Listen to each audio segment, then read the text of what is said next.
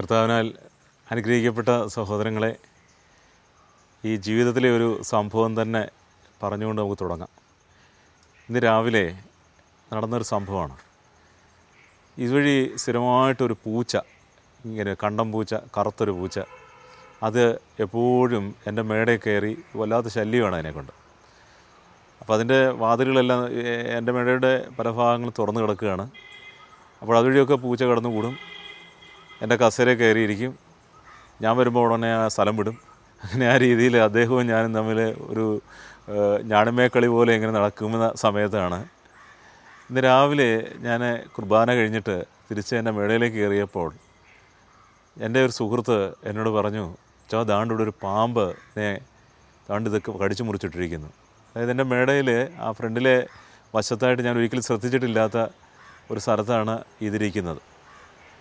അപ്പോൾ ഞാൻ അപ്പോൾ ഓർക്കുകയാണ്, ഇതുവരെ ഞാൻ വെറുത്തിരുന്ന കണ്ടംപൂച്ചയാണ് അതിനെ കടിച്ചു മുറിച്ച് എന്നെ രക്ഷിച്ചത് എന്ന് ഞാൻ അപ്പോൾ ഓർത്തു. കാരണം മറ്റൊരു സാഹചര്യം അവിടെ ഇല്ല, എൻ്റെ കയ്യിലൊരു വടിയോ അങ്ങനെയുള്ളൊരു സാധനങ്ങളൊന്നുമില്ല. മാത്രമല്ല പാമ്പിനെ എനിക്ക് വലിയ ഭയവുമാണ്. അപ്പോൾ രാവിലെ പ്രഭാതത്തിൽ ഞാൻ കടന്നു വരുമ്പോൾ അലക്ഷ്യമായിട്ട് പെട്ടെന്ന് കടന്ന് അതിൻ്റെ കാലിൽ ഈ പാമ്പിനെ ചവിട്ടിയിരുന്നെങ്കിൽ ഒരു പക്ഷേ അതിനെ കടിക്കുമായിരുന്നു. ദൈവം ആ ഒരു സാഹചര്യത്തിൽ നിന്ന് എന്നെ അത്ഭുതകരമായിട്ട് രക്ഷപ്പെടുത്തി, ഞാൻ വെറുക്കുന്ന ഒന്നിലൂടെ. അപ്പോൾ പലപ്പോഴും നമ്മുടെ ജീവിതത്തിൽ വെറുക്കുന്ന പലതുമായിരിക്കും നമ്മുടെ ജീവിതത്തിൽ അനുഗ്രഹമായിട്ട് പലപ്പോഴും ദൈവം കരുതിയിട്ടുള്ളത്. ഞാൻ ഓർക്കാറുണ്ട്, ഞങ്ങളുടെ കടക്കാരോട് ഞങ്ങൾ ക്ഷമിക്കുന്നത് പോലെ ഞങ്ങളുടെ കടങ്ങളും പാവങ്ങളും ഞങ്ങളോട് ക്ഷമിക്കണമെന്ന് നമ്മളൊരു ദിവസം സ്വർഗസ്വനായ പിതാവേ എന്ന പ്രാർത്ഥന ചെല്ലുമ്പോൾ പല പ്രാവശ്യം ചൊല്ലുന്നുണ്ട്. നമ്മളൊരു ജപമാലയൊക്കെ ചൊല്ലുമ്പോൾ എത്ര പ്രാവശ്യം നമ്മൾ ഈ ഒരു പ്രാർത്ഥന നിരന്തരം ചൊല്ലുന്നുണ്ട്.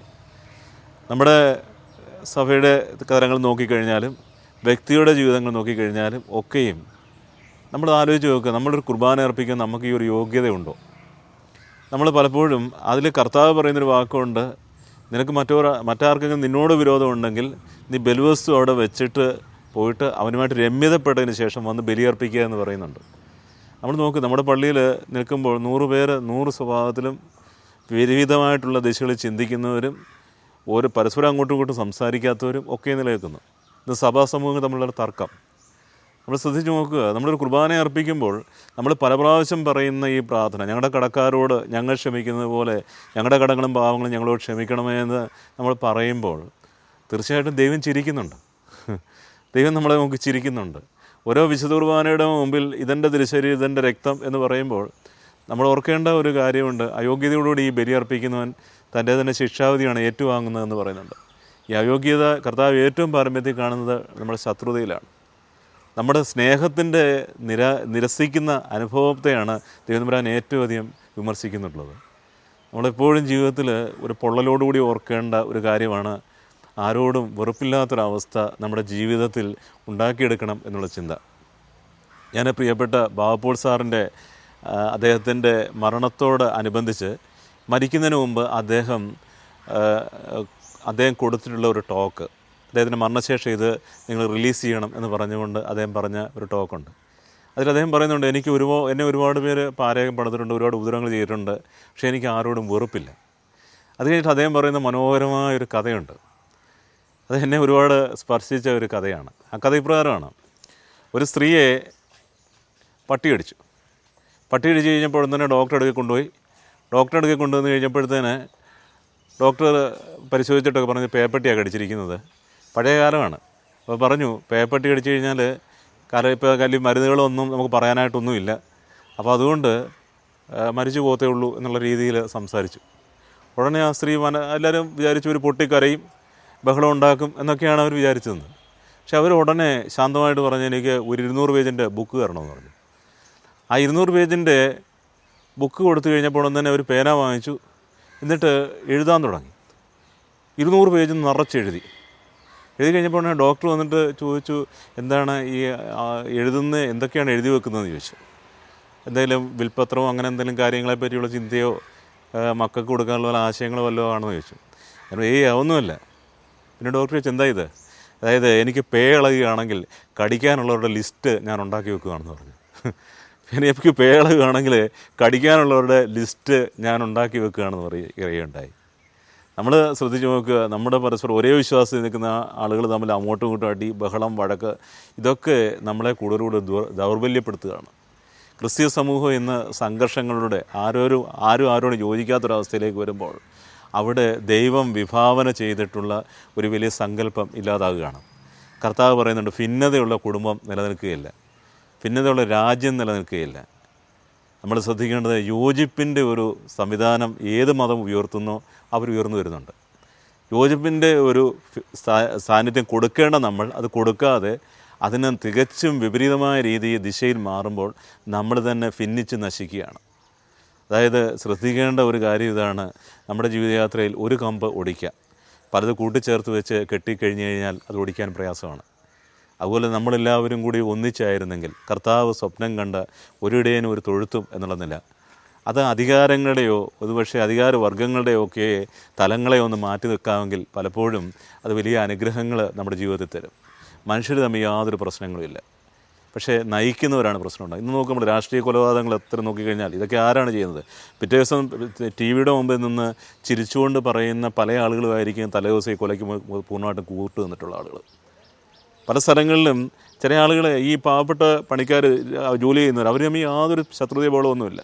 പക്ഷേ ഒരു പാർട്ടിയുടെ പേരിൽ അല്ലെ പ്രത്യയശാസ്ത്രത്തിൻ്റെ പേരിൽ അവരോട് പറയുന്നത് നീ അവനെ പോയി കൊല്ലണം, അല്ലെ നിന്നെ കൊല്ലും. ഇങ്ങനെയുള്ള രീതിയിലുള്ള, ഇത് വെറുതെ ഞാൻ പറയുന്നതല്ല, അങ്ങനെയുള്ള രീതിയിലുള്ള ധാരണകളുണ്ടാക്കി മേൽത്തട്ടിലുള്ള ആളുകൾ അവരുടെ കാര്യങ്ങൾക്ക് വേണ്ടി കൊല ചെയ്യപ്പെടുന്ന പാവപ്പെട്ട മനുഷ്യർ. അതായത് പലപ്പോഴും നമുക്കറിയാം, ഒരു വീട്ടിലേക്ക് അതിഥി വരുമ്പോൾ ഉടൻ തന്നെ ഒരാടിനെ പിടിച്ച് കൊല്ലുന്ന ലാഘവത്തെ പോലെ കുറേ ഏറെ അണികൾ കൂടെയുണ്ട്. ആ അണികളിൽ ഒരാളെ കൊലയ്ക്ക് കൊടുക്കുന്നു, ഒരാളെ കൊണ്ട് കൊല്ലിക്കുന്നു. ഇവിടെ ഇങ്ങനെ കൊന്നും തിന്നും വരുന്നൊരു സംസ്കാരത്തിൽ യേശുക്രിസ്തുവിൻ്റെ സംസ്കാരം എന്ന് പറഞ്ഞു കഴിഞ്ഞാൽ അവരന് വേണ്ടി മുറിയപ്പെടുന്ന, അവരന് വേണ്ടി മരിക്കുന്ന സംവിധാനമാണ്. നമ്മളെപ്പോഴും ഓർക്കേണ്ടത്, കർത്താവേ കർത്താവേ എന്ന് വിളിക്കുന്നവരല്ല, മറിച്ച് അതിൻ്റെ സ്വർഗസ്വനായ പിതാവിൻ്റെ ഇഷ്ടം ചെയ്യുന്നവരാണ് സ്വർഗരാജ്യത്തിൽ പ്രവേശിക്കുക എന്ന് വ്യക്തമായിട്ട് പറയുന്നുണ്ട്. ഞാൻ ഓർക്കാറുണ്ട് നമ്മുടെയൊക്കെ ജീവിതയാത്രയിൽ. ഞാനൊരിക്കൽ കേട്ടിട്ടുള്ളൊരു കഥയുണ്ട്. ആ കഥ ഇപ്രകാരമാണ്. ഒരു പള്ളിയിൽ ഒരു കപ്പ്യാർ ശുശ്രൂഷൻ, അദ്ദേഹം വേറെ ആളുമായിട്ട് പള്ളിയിൽ കിടന്ന് അടിയുണ്ടാക്കി. ഉടൻ തന്നെ വല്യച്ഛന് അദ്ദേഹത്തെ ഇതറിഞ്ഞിട്ട് അദ്ദേഹത്തെ പിടിച്ച് പുറത്താക്കി. അദ്ദേഹത്തെ ഇനിയിപ്പം ഈ ശുശ്രൂഷയിലൊന്നും കൂടണ്ടെന്ന് പറഞ്ഞു. കാലങ്ങൾ പിന്നിട്ട് കഴിഞ്ഞപ്പോൾ ഉടൻ തന്നെ ഈ കപ്പ്യാർ മരിച്ചു, ശുശ്രൂഷൻ മരിച്ചു കഴിഞ്ഞപ്പോൾ ഉടൻ തന്നെ അദ്ദേഹം നരകത്തിൽ ചെന്നപ്പോൾ അദ്ദേഹം നോക്കിയപ്പോൾ വല്യച്ഛനുണ്ടോ ഒരു ചാരുകസരയിലിരിക്കുന്നു.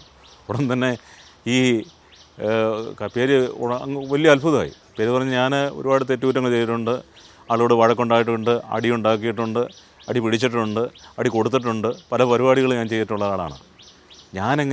ഞാൻ നരകത്തിൽ വന്നതിനൊരു കാരണമുണ്ട്. പക്ഷേ എപ്പോഴും പ്രാർത്ഥിക്കുകയും എല്ലാവരോടും സ്നേഹത്തെപ്പറ്റി പറയുകയും ഒക്കെ ചെയ്ത വല്യച്ഛ ഇവിടെ വന്നത്. ഉടൻ തന്നെ അച്ഛൻ ചെക്കും പക്കും നോക്കിയിട്ട് കപ്പ്യാരുടെ അടക്കത്തിൽ പറയടാ, മിണ്ടായിരിടാ, തിരുമേനി അങ്ങേപ്പുറത്തിരിപ്പുണ്ടെന്ന്. അപ്പോൾ നമ്മൾ ശ്രദ്ധിക്കേണ്ടത് ഇതാണ്, നമ്മുടെ ജീവിതയാത്രയിൽ നമുക്കില്ലാത്ത നന്മകളെപ്പറ്റി ഒരുപാട് വിളംബരം ചെയ്യുകയും ആ നന്മകളൊന്നും ജീവിതത്തിൽ സ്വായത്തമാക്കാതെ വരികയും ചെയ്യുമ്പോൾ നമ്മുടെ കർത്താവ് പറയുന്നുണ്ട്, ലോകം മുഴുവൻ നീ നേടിയാലും നിൻ്റെ ആത്മാവ് നഷ്ടമായ നിനക്കെന്ത് പ്രയോജനം? നീ അതിന് പകരം എന്ത് കൊടുക്കും? ഇത് പ്രത്യേക ഒരു ക്വസ്റ്റ്യൻ മാർക്കിട്ട് നമ്മൾ ചോദിക്കേണ്ടതും നിരന്തരം നമ്മളോട് ചോദിച്ചുകൊണ്ട് നിൽക്കേണ്ടതും നൈരന്തന ജീവിതത്തിൻ്റെ ധ്യാന വിഷയമാക്കേണ്ടതുമായ ഒരു കാര്യമാണ്. എനിക്കെൻ്റെ സഹോദരനുമായിട്ട് രമ്യപ്പെടാൻ പറ്റുന്നില്ലെങ്കിൽ ഞാൻ എൻ്റെ ദൈവത്തിന് മുമ്പിൽ കണക്ക് പറയേണ്ട ഒരു ദിനമുണ്ട് എന്നുള്ളത് നമ്മൾ ഒരിക്കലും മറക്കാതിരിക്കുക. എൻ്റെ പ്രിയപ്പെട്ട സഹോദരങ്ങളെ, ഞാനൊരിക്കൽ ഒരു വല്യപ്പച്ചൻ്റെ അടുത്ത് സംസാരിച്ചപ്പോൾ അദ്ദേഹം ഇച്ചിരി അറിവുള്ള ഒരാളാണ്. അദ്ദേഹം പറഞ്ഞൊരു കാര്യമുണ്ട്. ബാല്യമായിരിക്കുമ്പോൾ നമ്മൾ നമ്മുടെ അപ്പനെ കാണുന്നത് ഹീറോയായിട്ടാണ്. എൻ്റെ അപ്പൻ എത്ര വേഗത്തിലാണ് സൈക്കിൾ ചവിട്ടുന്നത്, എൻ്റെ അപ്പനാണെങ്കിൽ ഒരു പറമ്പ് കിളയ്ക്കാൻ 4 മണിക്കൂർ മതി, അല്ലെങ്കിൽ എൻ്റെ അപ്പനാണെങ്കിൽ അടുത്തായിട്ട് ഒരു ജോലി ചെയ്യാനാണെങ്കിൽ എത്ര ജഡ്തിയിലാണ് അദ്ദേഹം ചെയ്യുന്നത്. അങ്ങനെ അപ്പനൊരു ഹീറോയാണ്. പള്ളിക്കൂടത്തിലൊക്കെ ചെന്ന് കഴിഞ്ഞാൽ കുട്ടി എപ്പോഴും പറയുന്നത് ഈ അപ്പൻ്റെ വലിയ നന്മകളാണ്, ഹീറോയാണ്. അവന് ഒരു യൗവനപ്രായമൊക്കെ ആയി കഴിയുമ്പോഴത്തേന് അപ്പൻ എന്ന് പറയുന്നത് അവനെ എപ്പോഴും ഉപദേശിക്കുകയൊക്കെ ചെയ്യുന്ന ആളായതുകൊണ്ട് അപ്പനോട് അവന് പിന്നെ അടുക്കാനായിട്ട് അവനൊരു മടിയാണ്. അന്നേരം അവൻ്റെ കൂട്ടുകാരാണ് അവൻ്റെ ഹീറോസ്, അല്ലെങ്കിൽ അവൻ ആരാധിക്കുന്ന സിനിമാ താരങ്ങളാണ്, അല്ലെങ്കിൽ കായിക താരങ്ങളാണ്, അവരൊക്കെയാണ് ഇവൻ്റെ ഹീറോസ്. അടുത്തായിട്ട് കുറച്ചുകൂടെ പ്രായമൊക്കെ ആയി കഴിഞ്ഞാൽ അവന് ജോലിയൊക്കെ കിട്ടിക്കഴിയുമ്പോൾ, അപ്പൻ വാർദ്ധക്യമായി കഴിയുമ്പോൾ പണ്ട് ഹീറോ എന്ന് വിളിച്ചിട്ടുള്ള അപ്പനോട് പറയും, അപ്പൻ ഒരു വിവരവും ഇല്ലല്ലോ, അപ്പൻ്റെ പരിപാടി നോക്കി ഇരിക്കുക, അടുക്കളയിൽ പോയി ഇരിക്കുക, അല്ലെ വീട്ടിൽ പോയി മുറിക്കകത്ത് കുത്തിയിരിക്കുക, എന്തിനീ ആവശ്യമില്ലാത്ത കാര്യങ്ങളിലൊക്കെ തലയിടുന്നത്. അത് കഴിഞ്ഞിട്ട് പറയും ഒരു വിവരവും ഇല്ല എൻ്റെ അപ്പൻ എന്ന് പറയും. അതായത് അപ്പൻ അവിടെ സീറോ ആയിട്ട് മാറും. ഒരിക്കൽ ഹീറോ ആയിരുന്നവൻ ജീവിതത്തിൻ്റെ ഒരു തലത്തിൽ മകൻ്റെ മുമ്പിൽ സീറോ ആയിട്ട് മാറും. അത് കഴിഞ്ഞിട്ട് അദ്ദേഹം പറയുകയാണ്, നമ്മുടെ ഒരു കുട്ടിയെ ലിറ്റിൽ മാൻ എന്ന് വിളിച്ചാൽ അവനൊരു പക്ഷേ നമ്മളെ അതിനെ ചീത്ത വിളിച്ചേക്കാം. കുറച്ചുകൂടെ കഴിയുമ്പോൾ അവൻ കൗമാരമാകുമ്പോൾ അവൻ പിന്നെ സ്പൈഡർമാൻ്റെ സ്വഭാവമാണ്. ഏത് അരുതാത്ത കാര്യങ്ങളെല്ലാം അവൻ ചെയ്യും. ആ സമയത്ത് ബൈക്കേൽ ഇത്ര സ്പീഡിലേ പോകാവൂന്ന് പറഞ്ഞു കഴിഞ്ഞാൽ അവനെ പറഞ്ഞാൽ കേൾക്കത്തില്ല. എടാ ഈ ബൈക്ക് കൊല്ലുന്ന ബൈക്കാണെന്ന് പറഞ്ഞാലും ആ ബൈക്ക് അവൻ വാങ്ങിക്കത്തുള്ളൂ. അടുത്തതായിട്ട് ആവശ്യമില്ലാത്ത അടിപിടി കേസിന് പോകരുതെന്ന് പറഞ്ഞാൽ അടിപിടി കേസിന് പോകും. അങ്ങനെ എല്ലാ രീതിയും എല്ലാം ചെയ്യാൻ കഴിയും എന്ന് ചിന്തിക്കുന്ന ഒരു തലമാണ് ഈ സ്പൈഡർമാൻ. അതായത് എന്തും ചെയ്യാൻ പറ്റുന്ന ഒരു സമയം എന്നുള്ള ചിന്തയാണ് ഈ കൗമാരദശയിൽ.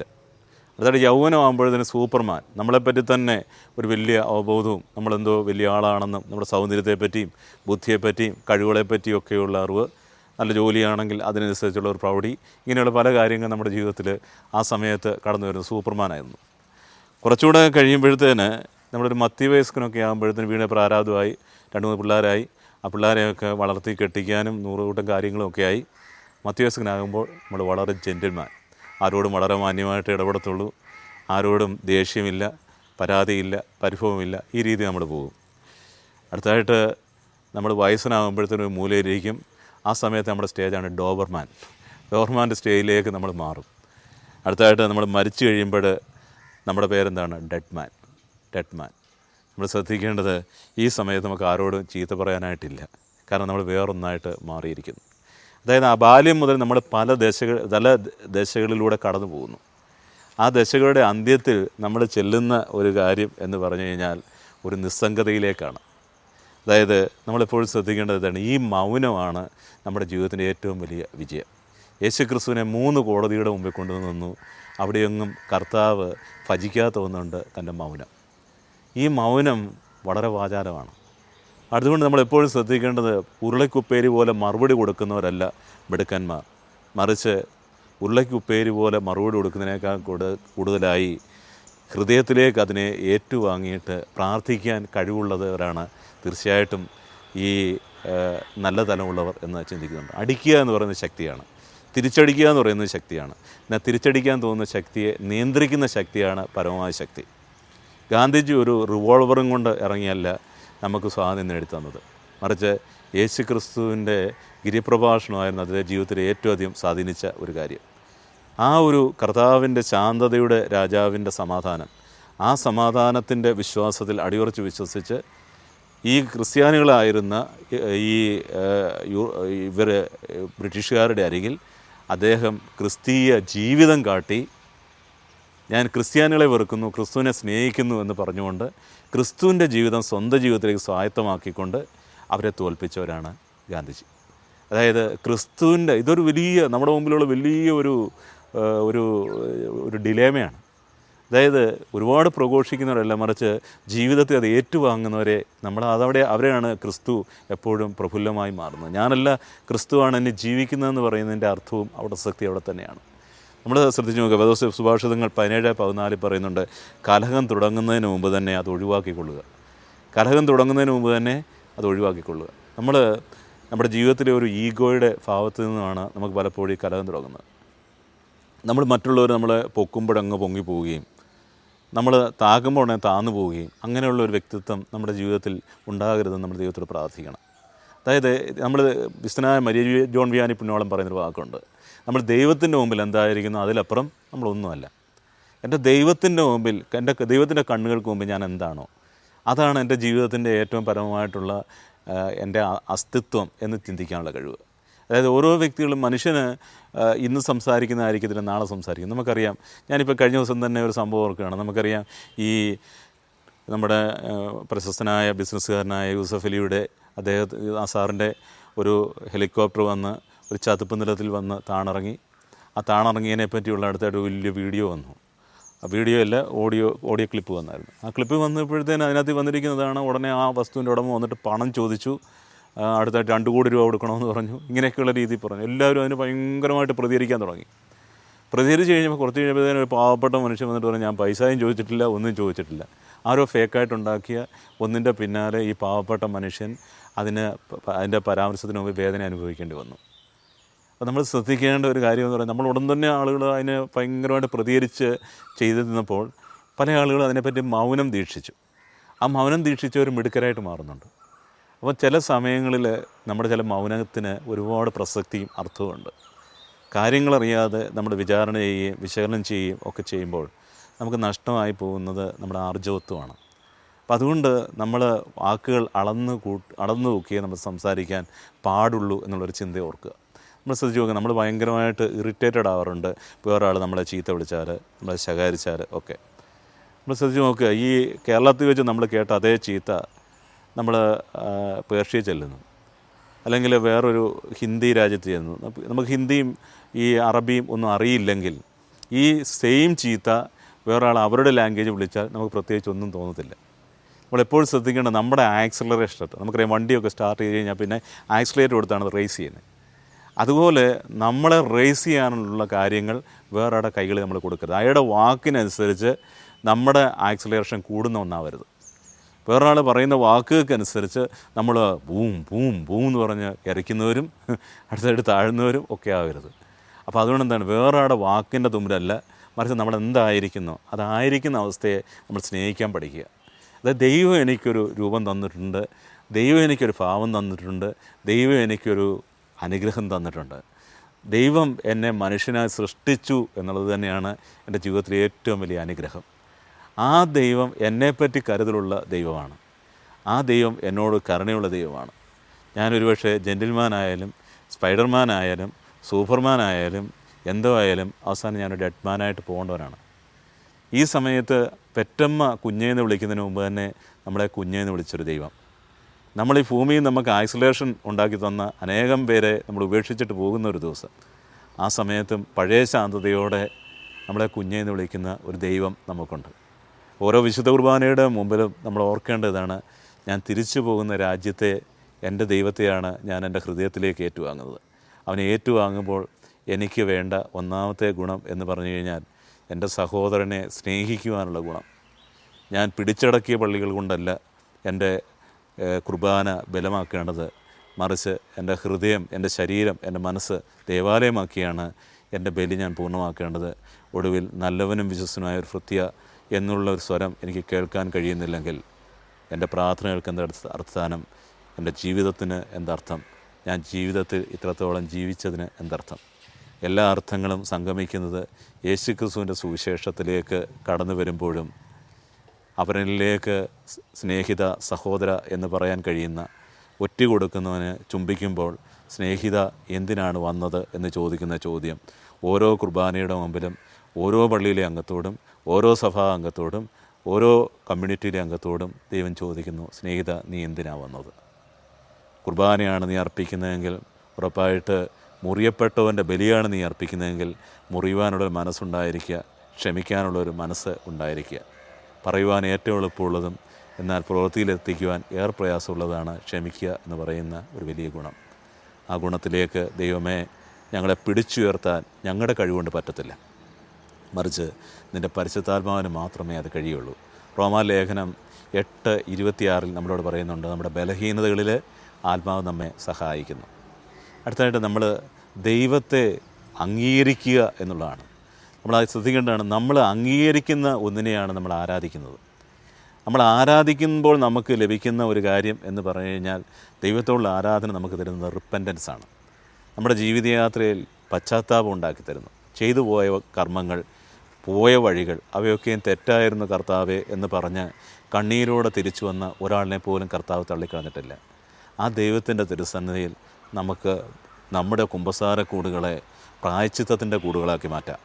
ആ കൂടുകളുടെ മുമ്പിൽ എനിക്ക് വേണ്ടി മുറിഞ്ഞ ഒരു കർത്താവിനെ ഞാൻ കാണുവാൻ എൻ്റെ ദൈവമേ എൻ്റെ ഹൃദയത്തിൽ നിൻ്റെ പരിശുദ്ധാത്മാവിനെ നൽകണമേ, എൻ്റെ ബലഹീനതകളിൽ നിന്നും എന്നെ പിടിച്ചുയർത്തണമേ, ആരെയും വെറുക്കാതെ ജീവിപ്പാൻ, എല്ലാവരോടും സൗമ്യതയോടെ പെരുമാറുവാൻ ദൈവമേ അനുഗ്രഹവും കൃപയും തരണമേ എന്ന് നമുക്ക് ദൈവത്തോട് പ്രാർത്ഥിക്കാം. ദൈവത്തിൻ്റെ നിത്യമായ കാരുണ്യവും കൃപയും നമ്മുടെ ജീവിതത്തിന് കോട്ടയാകട്ടെ. ദൈവത്തിൻ്റെ സമാധാനം നമ്മളിൽ വസിക്കട്ടെ.